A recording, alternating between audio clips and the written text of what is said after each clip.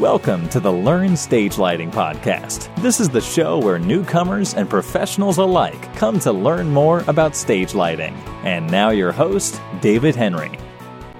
Good morning, good evening, or good night to you all. Whatever time of day it is, welcome to episode 2 of the Learn Stage Lighting Podcast. My name is David Henry. I am the founder and teacher over at LearnStageLighting.com. And today, I've got a really exciting podcast for you.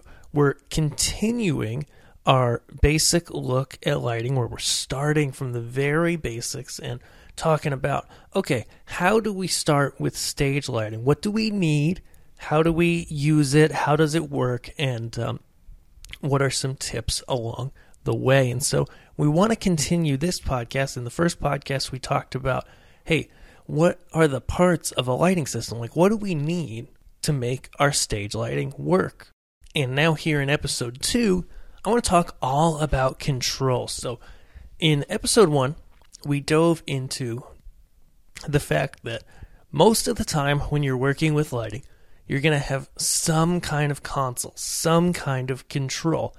And we kind of left it there. And so I want to take a quick step back, review what we've already learned, and then continue talking about, okay, how do we control our lights? What do we need to control them? And then, once you get a lighting console, I just spoiled it a little bit, what kind of console do you need? Because there are just so many consoles out there, and for beginners, I think, and I know that choosing a console can be one of the most overwhelming, but also most important things. And so show notes for today's episode are available at learnstagelighting.com/002.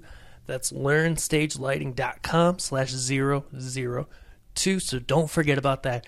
Anything I reference in today's show will be found right there. And so, why do we need a console? After all, if you look at most lights, whether they're, an LED light, a moving light, if you're looking at the entry level, most of the lights that you buy or are looking at are going to be able to run either in an auto program or a sound active mode. So, what's wrong with that? Well, there's nothing inherently wrong with that. In fact, an auto program that changes through some different colors can be really useful if you're just setting some lights up in a lobby and you just want them to do something to bring some interest to the room. And sound active mode can be useful at times, perhaps, if you want the lights to react to the music. But what you're going to find is if you've ever gone by an outdoor venue or gone by somebody playing music somewhere, playing some acoustic music with lights in sound active mode, they're just strumming away there on the guitar, playing a nice slow song, and those lights are just wigging out and strobing and moving and changing colors, and we get this disconnect where what we see coming out of the lights does not match the music. And so that's why sound active mode is really not what we want to do. We really want to aim higher than that when we're creating lighting, when we want to create great lighting, because you can go ahead and you can run out there and spend, a bunch of money on a bunch of lights, and say you buy 10 lights, or even less than that, 4 lights, and then you run them in sound active mode. Well, I can tell you, even with some basic control in place, remove one of those lights and buy a console, and you're going to have the look of so much better, a so much better look of a light show by just implementing a little control versus leaving them in sound active mode and letting them strobe and be crazy. And so real control, having actual control of your lighting, and some consoles can implement some sound active mode, but having the ability to control that and to tailor that to your specific needs is essential if you want to create lighting that impacts people and amplifies what the people on stage are doing. And when we're working with stage lighting, that's really our core goal. That's what we're trying to do, right? We're taking what the musicians, what the worship band, what the club band, what the pastor, what the DJ, whoever's on stage, we're taking whatever energy they're pushing out And we're going to amplify it with the lighting. We're going to match what they're doing and amplify it. And so having a lighting console, having some kind of control is essential to having that level of control. And I hear you saying, I might, hear you saying right behind me, whoa, David, I don't have a budget to go spend, $1,000 on a lighting console. I don't have the budget to pay somebody to run lights for me.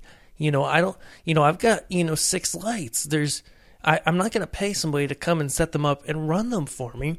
I might as well leave them in sound active mode, right? Not right.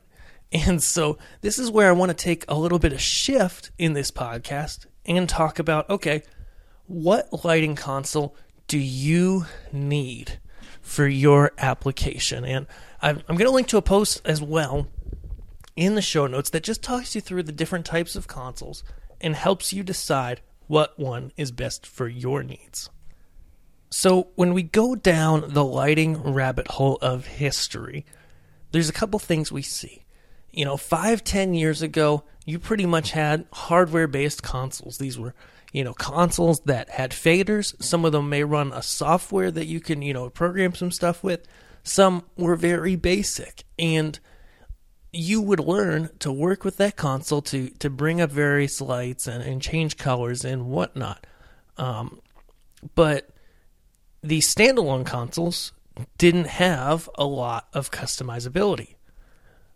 On the other end of the spectrum, you may be familiar with PC or software-based consoles. And, you think about a software-based console, especially the early ones a number of years ago, and it was really slow. You had to program with a mouse and playback. You could do a lot of things, but it was a lot slower to work with, a lot slower to set up your lighting, and difficult to play it back. And these are really the pros and cons, okay? There's going to be PC software-based consoles that may have some physical fader hardware or not. And then there's hardware consoles where the benefit is that, if the computer crashes or whatnot, you don't have to worry about anything going on because there's no external computer. And so you might be asking yourself, okay, well, what do I need? Do I need a PC-based console? Often these are cheaper. There's free software out there, etc.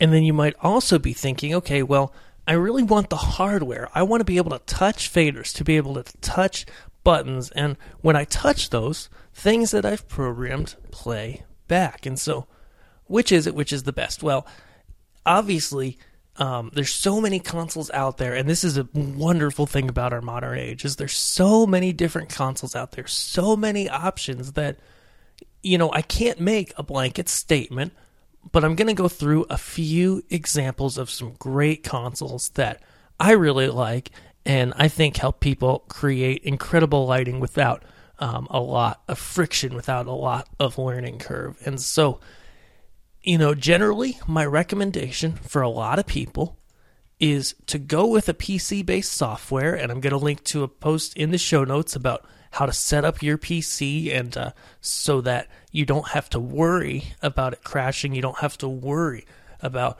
Windows updates popping in and shutting your show down. You don't have to worry about some of the other issues. I'll show you how to set up a PC really well. And then have that PC have some hardware with it.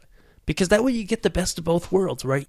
You get the flexibility of being able to program on the PC and have that on-screen display and be able to do some more complex things, but you have the live action of being able to press buttons and have things happen in real time with your show and with the music that you're following. So one of my favorite consoles for basic band or basic church lighting is Entex DMXs. Now, this little box is under $300 US, and I'll have a link to it in the show notes, of course.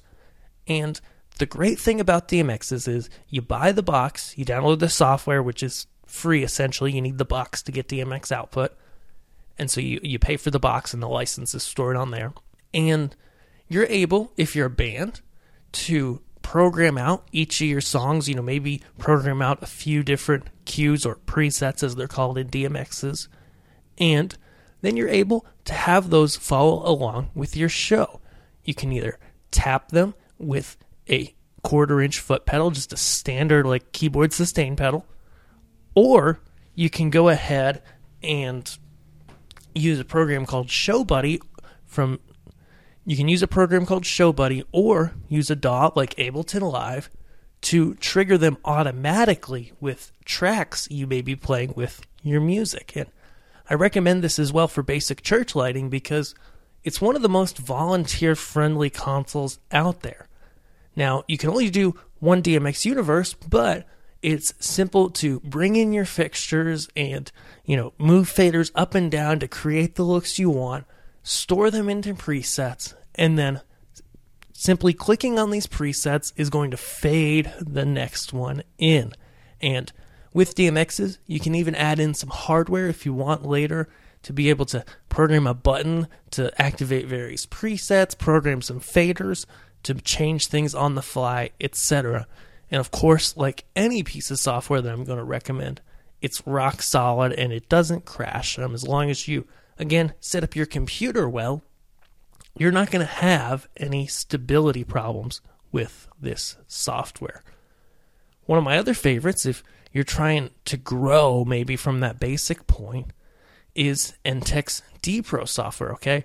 And I promise I'm not just a straight-up N-Tech fanboy, but I like to find good consoles and lead you guys to them. So yes, I do work with N-Tech. However, N-Tech and I, we came together and we started working together after I was already promoting DMXs and how much I liked it. And D-Pro is their upgrade to DMXs per se. It's when you've used up DMXs, when it becomes too laborious to program because you've got so many fixtures in there, or you just want to be able to have a little bit more control. D-Pro allows you to have D-Pro basically allows you to have the feature set of a more advanced console, the ability to play back lots of different things at once, run a show really quite live, use MIDI controllers, etc.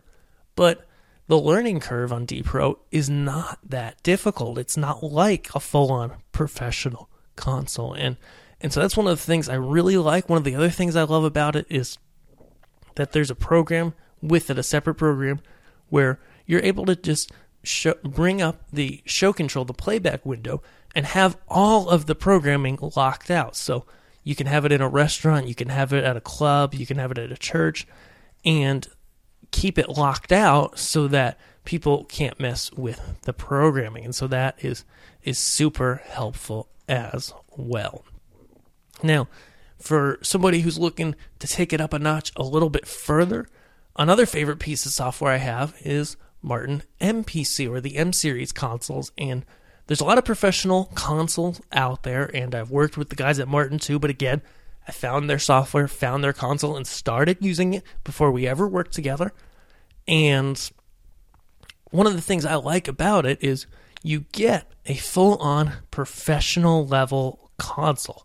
Okay, so the learning curve is quite steep, but the ability to do things on the fly, the ability to change things around, to program as the show's going, to fade things in and out, and have total control over every parameter of every light in your show is there for a really reasonable cost. In fact, if you just want to do it just on the PC, you can get started for really inexpensive, for like less than $100. And so that's a really exciting piece of software as well.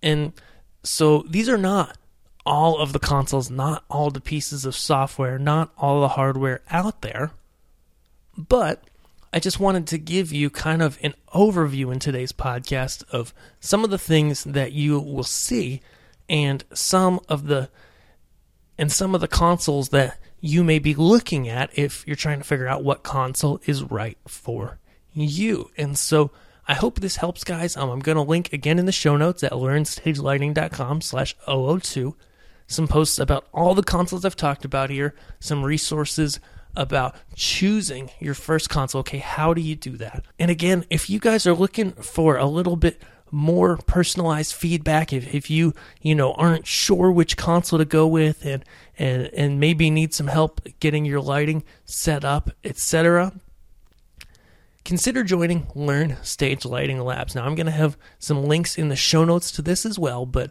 if you're unfamiliar, Learn Stage Lighting Labs is where I go deeper with people and I'm able to work with you guys on an individual basis, plus have a library of training videos to help you guys learn to use lighting and to really maximize lighting in whatever context you work in. So be sure to check that out as well. And now it's time to dive into our Learn Stage Lighting mailbag. Welcome back to our mailbag. This is the part of the show where I dive into the emails that people send through our contact form at learnstagelighting.com/contact and answer a few.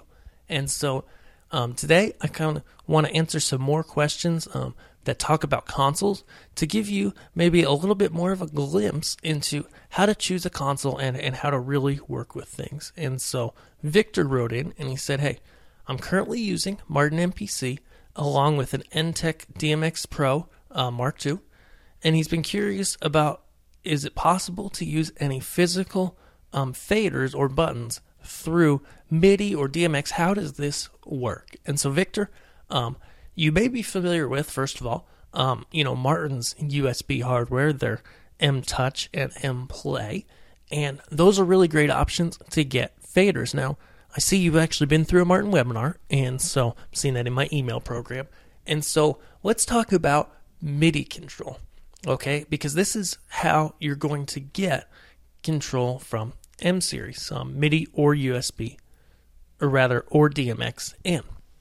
And so on the MIDI side of things, with the USB Pro Mark II, I believe you can activate that MIDI input, and then M-Series will see that as a MIDI input. Or the easier and simpler way that most newer MIDI devices work with is you just get a newer MIDI piece of hardware, whether that be a keyboard, a set of faders, whatever, and that piece of MIDI hardware, if it's any bit recent, is going to have a USB port on it, a USB plug to connect to your computer. Then the input's going to come in via USB MIDI, and you can then use a great utility called RD, Ricardo Diaz, MPC Tools. I'm going to link to that in the show notes, Victor, okay? And so you're able to use MPC Tools as a bridge to customize what you want to assign your MIDI controller to do inside of MPC, all right? Now, on the DMX in side of things, you can go ahead and run DMX in either through a Martin MDMX box, or you can also use ArtNet input to get a DMX input. And the way that works, you can set it up on the DMX settings screen or look that up at controllersupport.martin.com. And you're able to actually set up any DMX console that's got faders, set all those faders to basically regular channels or whatever you want to do, and then have control over MPC playbacks via the DMX input. So I hope that helps Victor. All right. And Daniel also wrote in and said, I'm a VJ and digital artist, and he's just starting with lighting. He's been studying some of the various pieces of console software, trying to figure out what's best for him. And he'd like to know, hey, Daniel's asking, can I program in one console and then export that show to another brand of console, or do I have to recreate my show in any console that I'm going to run into? And so Daniel was asking specifically about Martin and Grandmaster 2. And so the short answer is no. But let me elaborate on that a little bit. So every console is going to have its different ways of programming, its different ways of storing its data. Whether it's the most basic, NTEC DMXs, or a simple hardware controller, or a simple hardware controller like the Chave Obey 40, they all have different ways of storing their data. And all of that's proprietary. So there's no way to simply press export all your cues and bring them in to some other console. Now, with that said, One thing you are able to do with some consoles, such as MA2, I know for sure, Martin may be able to do this as well, is some consoles allow you to stream in DMX, so send DMX out of your one console into your other console and record that DMX just as basic values. So if you're in a pinch and you needed to play back a recorded show, and you could just literally play it in actual time, and record that into cues, some consoles are going to allow you to do that, but it's not going to be the same when you go to edit it as if you created the show on that console. It's not going to be quite as fluid. And so my recommendation to you is, either get your own console setup, a PC-based setup, whatever, where you can, use that to run your own lighting show. But if you're going to be running into different, festivals, maybe different venues, and into different consoles, then you're probably going to want to just create a basic starter file that's got your things in it. And then, this is a little more advanced, but clone the house rig, clone whatever lighting rig you're running into your show file. And so, hope that helps Daniel as well. Again, guys, thank you so much for listening to the Learn Stage Lighting podcast. Show notes for this episode are at learnstagelighting.com/002. And I'll see you guys on the next episode. And that's it for today's show. Thank you for listening to the Learn Stage Lighting podcast. Be sure to visit us at learnstagelighting.com to see show notes, past episodes, and download a free guide on how to begin with lighting in your specific context. I'll see you guys on the site. Thanks.